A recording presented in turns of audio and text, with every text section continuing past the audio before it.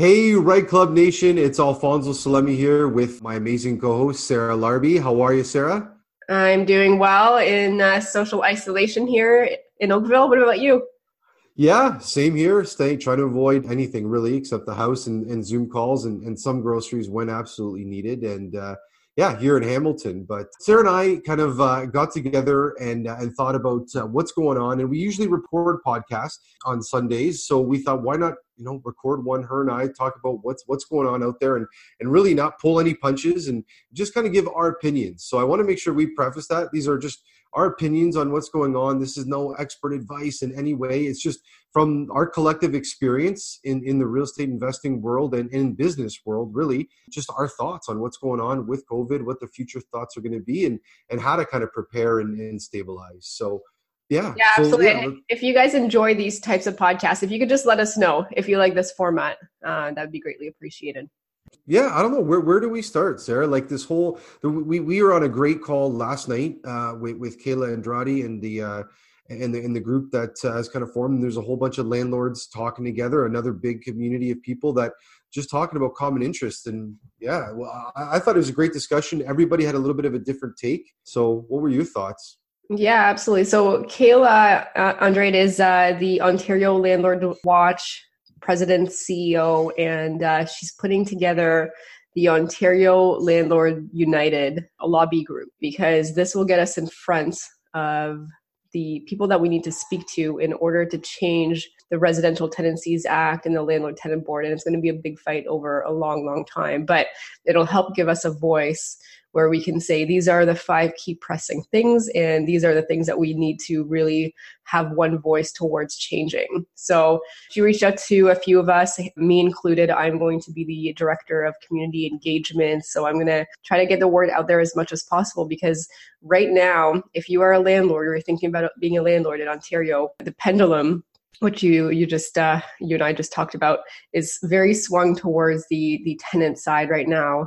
And a lot of really good landlords and landlords that are trying to provide nice homes, but it's still a business at the end of the day, we still have to make money, are really getting shoved, in my opinion, and getting the short end of the stick. If somebody chooses to stop paying rent, prior to that, it was already a long process. But now that the board is closed, as soon as it resumes, I mean, you could be out of pocket 18 months or more before you get paid by your tenants should they decide not to pay you, which is quite scary.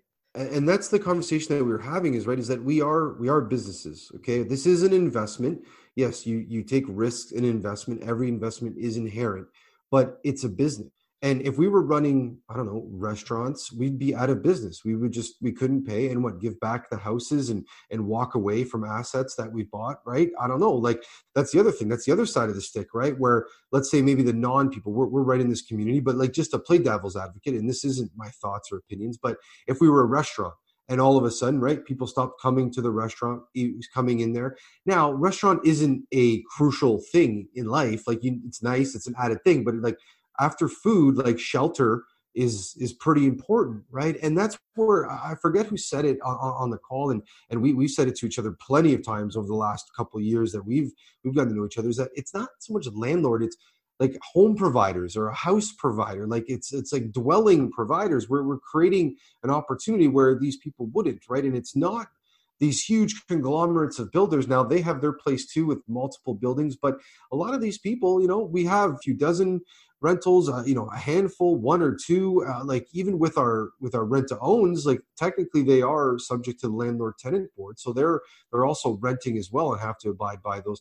And it's coming together and really putting something that's common sense and saying, hey, listen, we're not trying to take advantage of tenants or be bad people and squeeze every dollar, but we don't want to be taken advantage of and squeezed for every dollar as well too, because then maybe, I don't know, a whole, like you think about our Right Club community, and I don't know how many people are on this list, and maybe if you can email grow@therightclub.com, if you're a Right Club member, grow@therightclub.com, and just give us an idea of how many doors or how many properties that you're currently managing, and just to get a general idea to sense the power of all of us that we have together.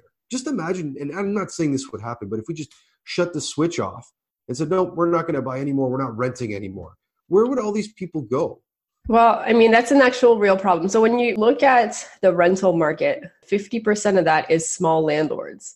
And when you look at small landlords, like they're probably working just like tenants, right? They have jobs just like tenants, but they've decided that they're going to step outside of their comfort zone, take some calculated risk to be able to advance themselves and retire earlier. And so why should they be penalized for that? But I think with what's happening, I mean, a lot of people are either going to say, you know what, I'm out of this. It's way too complicated. Tenants are going to, unfortunately, some of them will just not be able to pay. Some good ones will not be able to pay. But at the end of the day, it's still a business. And the government has to step in at some point to be able to say, you know what, thank you for providing 50% of the rental stock.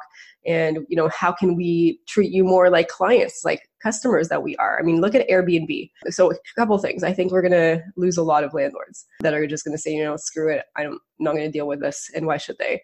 But I was reading an article, actually not even an article, it was just on the Airbnb site yesterday. They are giving grants, $5,000 for a super host that can show that they've lost income. That is really good client business. That is going to be a client that's going to say, wow, you know what? They're really offering something, no strings attached. They're treating us like humans, and they're actually appreciating the housing that we're providing.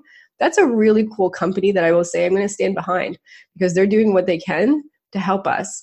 And here's the thing. I think the government, sometimes they think that we're doing this for charity. We're not doing this for charity. You know, at the end of the day, we wouldn't be doing this if we didn't make money from it. But also, we know we take calculated risks, but because it's so far swung on one direction, is it worth it? Is it worth to be losing your shirts, losing your house if you've got tenants that are able to stay in there for months without even paying in some or abusing the system? Oh, absolutely. There's just such a blatant abuse from a general sense. And I know we're right in the midst of this pandemic, but I think that's the point that really hit home with me, is that there's been a problem long before that. There was a And there will problem long continue to before be that. long after. Yes. Well, no, and it's just brought into light and even enhanced more, right? It was like a small little fire, and this COVID is really put gasoline on that fire and just like, whew. But I think And that's the important part, is that like this yes. is the time to pay attention to now, because it was always a problem before. It's always going to continue to be a problem. But now I think it's inconveniencing more people. So more people are paying attention to it. But we should keep paying attention even after this is all done, because there are Oh, things that need to change. without a doubt, without a doubt, those were some of my like least favorite days of our business in the early days. Like even up until about a year, 2 years ago, like either myself or Adam, we were still going to the landlord tenant board, right? While we were going there to, if they were local, if it wasn't too out of our way. Since we've hired paralegals to go and do that kind of stuff, but those places, it's just like such a drain. It's a common sense left. Like they said, we're going to do this. We're going to do this meeting. We're going to do this adjudication. But common sense has left the building, and we're just, because we don't want to throw people on the street, and it's tough. And I understand you can't. But when people are like just abusing it, that's when it's got to be nipped in the bud and saying, okay, this government funding, or however they decide now, this $2,000 a month or 500 a week or whatever, depending on your living situation, you're single, you're married, all that kind of stuff. But don't you think that if they're getting that money and they're going to say, well, you have to buy food, the grocery store is not providing any free food. You have to go walk in there and still pay for your food. So with your housing, maybe there's a connection to say, okay, this is actually allocated. A certain percentage of that has to go towards your living expenses, right? If it's a mortgage, like think about, forget real estate investing, take that all off the table. If you're just a single resident, have a family, and you have a mortgage, you go to work, you got laid off, or work is slowed down because of this, and you stop paying your mortgage, what happens? Okay, the banks are going to give you a deferral, but what if you don't stop paying after that deferral or start catching up with that? The bank takes away your house, right? Like, so the good thing is when people are now like having good relationships with your tenants, and I know, Sarah, that you have an extensive screening process for your tenants, and we've had hours of conversations on how do we keep improving it, how do we keep making it better and finding clients. And with our rent to own, it's the same sense too, is that we are getting to know our client, that sense of personality. You know, we walk through home inspections with them because they are eventually going to own this home. But for a renter, it is a different mentality. We understand it. We try to get away from those people that don't have a sense of ownership. But if they're going to live there and they're going to be, that's their place to live, they should have some type of partnership in there, or some type of accountability at least, right? And if they are going to get funds from government or other sources of help, that a certain percentage, we're not saying, no, we want to take all of it and leave them with nothing, but a certain percentage of that so that they can, right? Yeah, and I know Kayla was mentioning even some type of rent subsidy or rent bank where we can then go and say, okay, my tenant is short X amount. And then we go to the government and we say, can you please provide the difference? We have the paperwork, we have the proof, we have all of that stuff. And then it still helps us get to the board in 18 months, at least these properties are still standing. Because I'll tell you, a lot of these landlords, unfortunately, will not be able to cover the cost to carry that property 18 months. And they're going to lose No chance. property. Or they're going to have to flash sell the property. And then you're going to start seeing a lot of, I think, very motivated sellers and price drops. And at the end of the day, for me personally, luckily, like you said, I have great tenants and they've paid April. We'll see about May. I mean, May is more of a concern because really ultimately, like, this is where none of them really have been working. So it'll be interesting to see. But I think the part is, yes, we're doing this right now because I think it's hot. It's a hot topic for everybody. But this should still remain on everybody's mind afterwards if things are not changed.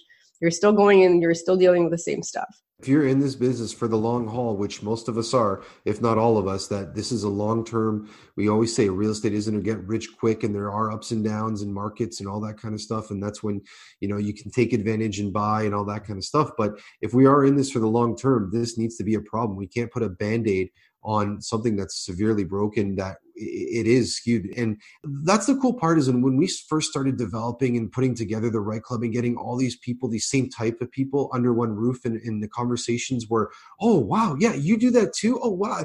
And it wasn't feeling that aloneness. Because sometimes when you're in this business, like, you're like, oh, nobody else knows this, or I don't know about that part, I don't know who to ask.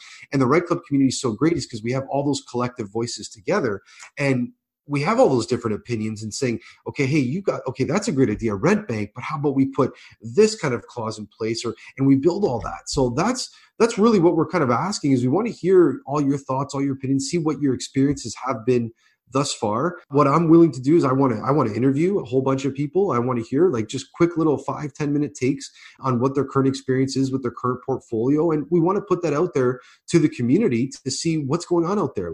There's so much articles, so much noise, social media, memes. People are making like jokes about it. People are like making super serious things that like you cry about. Like, it's crazy these times, right? That what's going on. And I think we really need to be focused on what our business is and all the different experiences. So let's get that information out there. Let's talk. Let's make sure that we channel it in the right way, because we can all be pounding our drum independently. But if we get on the same beat and the same march, it will be louder, it will be stronger, and we can get in front of the people that are actually going to be making decisions, the elected officials, the people that change policy, and really have a voice and be a strong business, almost like an association. This community is strong. We're strong people. We're resilient people. We're creative people. Let's put that to work and show the people out there of what we can do. Yeah, that sounds good. Right Club Nation, thanks for tuning in. And, we're going to do these as short little snippets. If there are any topics that you want us to address specifically, this was on the Ontario Landlord Watch and the Ontario Landlords United that is coming up with Kayla. Please reach out to her. She's got an Ontario Landlord Watch Facebook page and website soon to be coming. So we're going to do a lot of these snippets, and if you enjoy them, please rate and review and let us know what you think. And as Alfonso said, if you are interested in being interviewed and giving us your story and your take, and these are just opinions. You may like our opinions, you may disagree, you may agree. Let's talk about it. We're all entitled to our own opinions. So thanks, guys, for tuning in. Right Club Nation, thank you, and come grow with us.